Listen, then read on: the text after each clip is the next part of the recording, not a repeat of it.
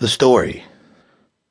Everyone sat in silence as Brad Haley held on to the woman's shoulder and then waited a few seconds before asking her if the letter D, or a name with the letter, meant anything to her. When the woman told him that it didn't, he tried for another 2 times, first asking about the letter E, then B. When the woman said, "Blake," his face lit up. "He's my manager at work." Finally, he felt like he was getting somewhere. "I believe that there are some strong emotional surges between you two, but Blake isn't exactly aware of the way you feel about him." "How could I possibly?" Brad pressed down on her shoulders to reassure her. "You shouldn't be afraid, as I've sensed strong emotional feelings on both sides. Blake will not turn you away."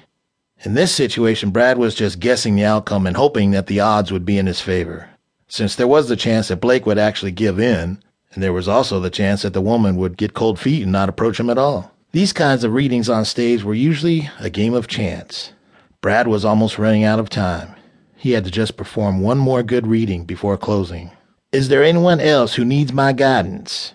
he called out, and several answered, and people jumping from their seats followed. "Be careful," Brad called out with a hand raised. "Not everyone is able to handle the contentions of the other side.